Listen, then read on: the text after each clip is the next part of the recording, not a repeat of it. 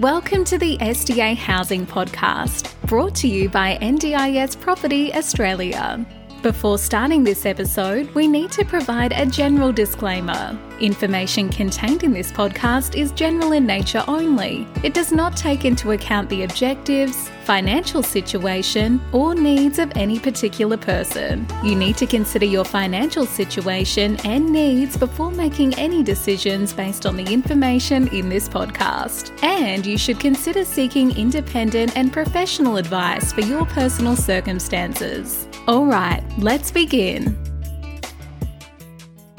Hello, everybody. My name is Min, and I'm here with Matthew from our office. And you're listening to the SDA Housing Podcast, a show that explains, highlights, guides, and brings awareness about all things SDA in this ever-changing NDIS world. Matthew, how are you today? Very good, very good. What is our topic today, may I ask you? So our topic today is the refurbishment requirements for taking a existing residential house and turning it into an NDIS property or an SDA house. AKA, the common question is, can I renovate my house for it to be SDA?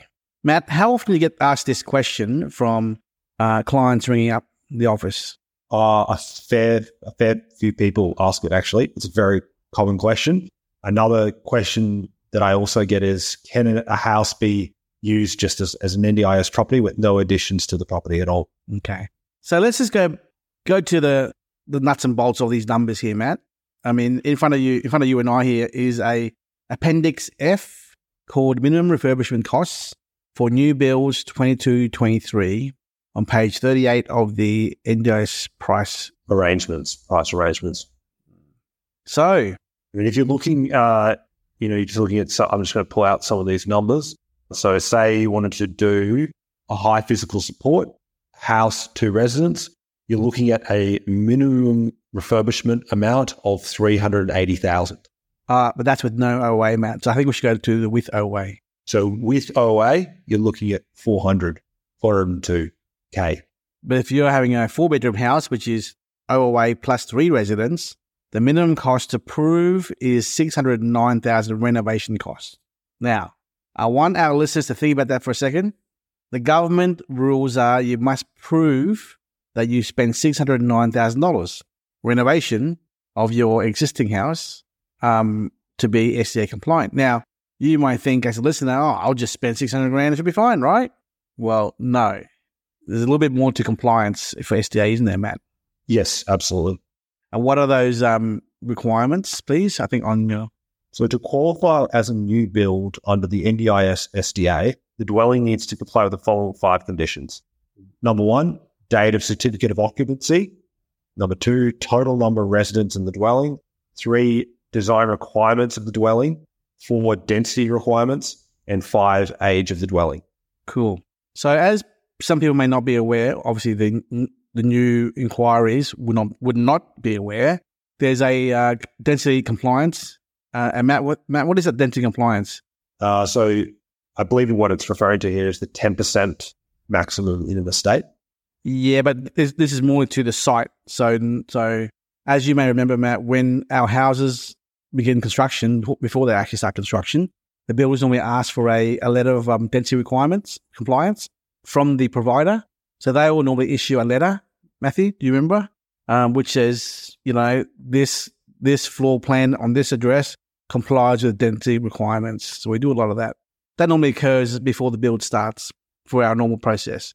So in this scenario here for a renovation, yes, if you meet the minimum requirement here, a 4-bedroom renovation to be $609,815 renovation cost, you got to have the quote and paid for proof of payment, and also the compliance, density compliance as well. But Matt, let's just go backwards a little bit here. I think we're going forward too quickly here. Who in their right mind would spend $609,000 for renovation? No one. Given the fact that a brand new build is roughly the cost, isn't it? Yes, correct. Yeah, so you're looking at, brand new build would be that price or maybe a bit cheaper than that price. And it just the numbers don't really stack up at all. So the government's trying to enforce brand new builds for participants. I think that's obviously from the perspective of an SDA home, making sure that it's purpose-built from the ground up and I think also to a lesser extent to stimulate the building industry. Also, Matt, I think if you were to be that, I wouldn't say crazy, but to be willing to spend $609,000 for a renovation of an existing house to a SDA compliant HPS house in this scenario here, good luck trying to find a builder. Yeah, good luck trying to find someone who renovates the house. And if you do, are they making sure that it's compliant?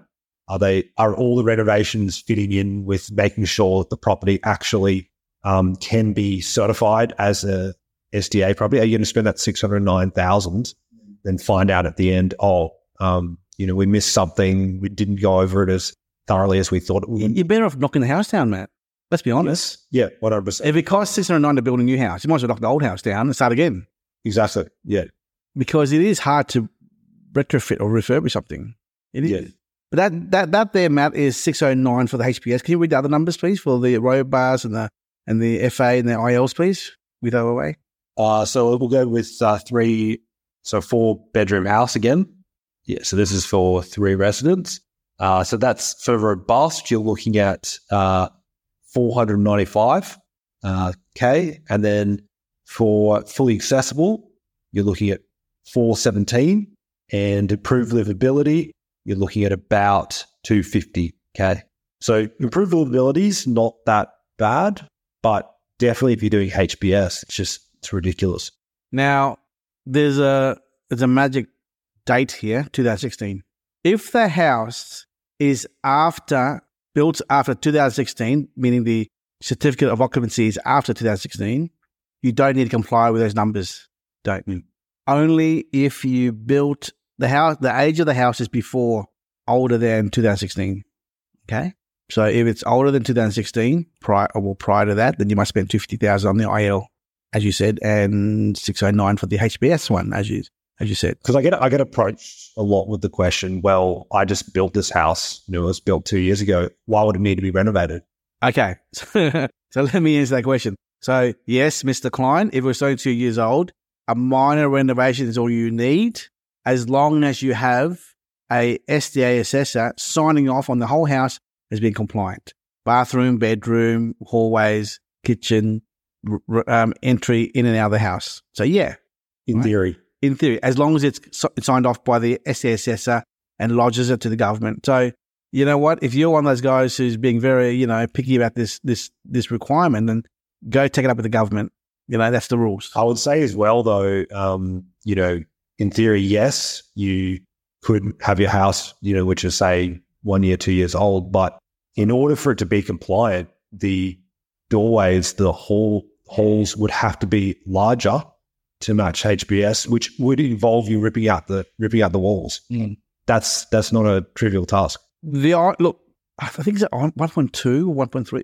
I don't know the exact minimum measurements for width of the hallway, but I've spoken to many other providers, and I think 1.4, 1.5 meters wide should be what it should be.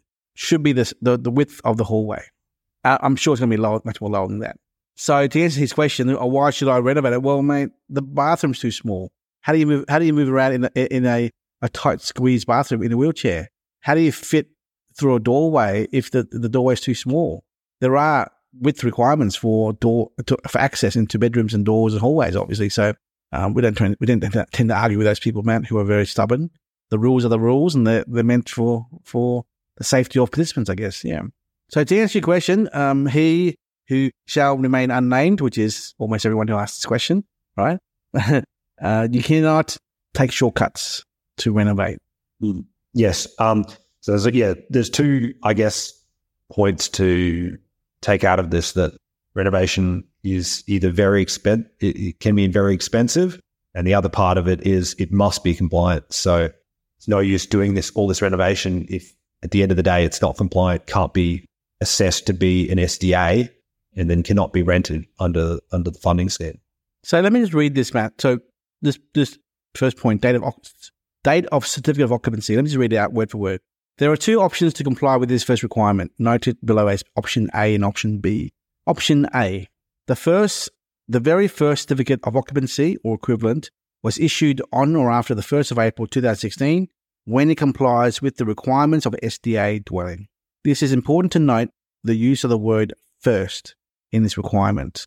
Or option B, the dwelling has been renovated or refurbished and issued with a certificate of occupancy or equivalent after the 1st of April 2016 and part 1, because of the renovation or refurbishment, the dwelling meets the minimum requirements for a design category other than basic design as noted in Table 5 of the SDA pricing arrangements and the price limits 2022-23, previously known as the price guide for specialist SDA. And part 2, the cost of the refurbishment is equal to or greater than the amount set out below in Appendix F, as shown below. So as Matt said earlier, if it was HPS with OOA, we're talking about $609,000. If it was robust with OOA, we're talking $495,000. If it was fully accessible, it's $417,000. And if it was improvability, $250,000, assuming a 4-bedroom house being carer plus 3 participants. So, and then the next one is the SDA developer will be required to prove that the amount of money listed in the Appendix F, which is these numbers we mentioned, has been spent. So again, no shortcuts. You got to prove payments of all these costs. Now, I think we've pretty much covered the basic summary of can it be done? It can be done, but it's not viable. Yeah. Anything else to add, Matt? Not particularly. Just we decided to do this podcast just to raise awareness of this because it's not a trivial task, and most people think it should be. Yeah, but it's not. Look, I challenge anyone out there, go and ring around and try to find a builder who wants to renovate an existing house to be SDA compliant. Like if you were that determined, you have to go hire an SDA assessor and an SDA architect or an access consultant. That's 2. You got to get your lender to approve, your bank to approve all the renovation costs. Good luck doing that. A building certifier as well, probably, to review the paperwork to lodge the council. And then you got to find a builder who, well, first of all, it's hard to find a builder full stop to do a normal new build, let alone a renovation cost. So yeah, I mean, I really do challenge anyone to go out there and find someone who. But I think you touched on it just then for justifying getting a loan to do something like this. It's just, I don't know how they'd value that. Yeah.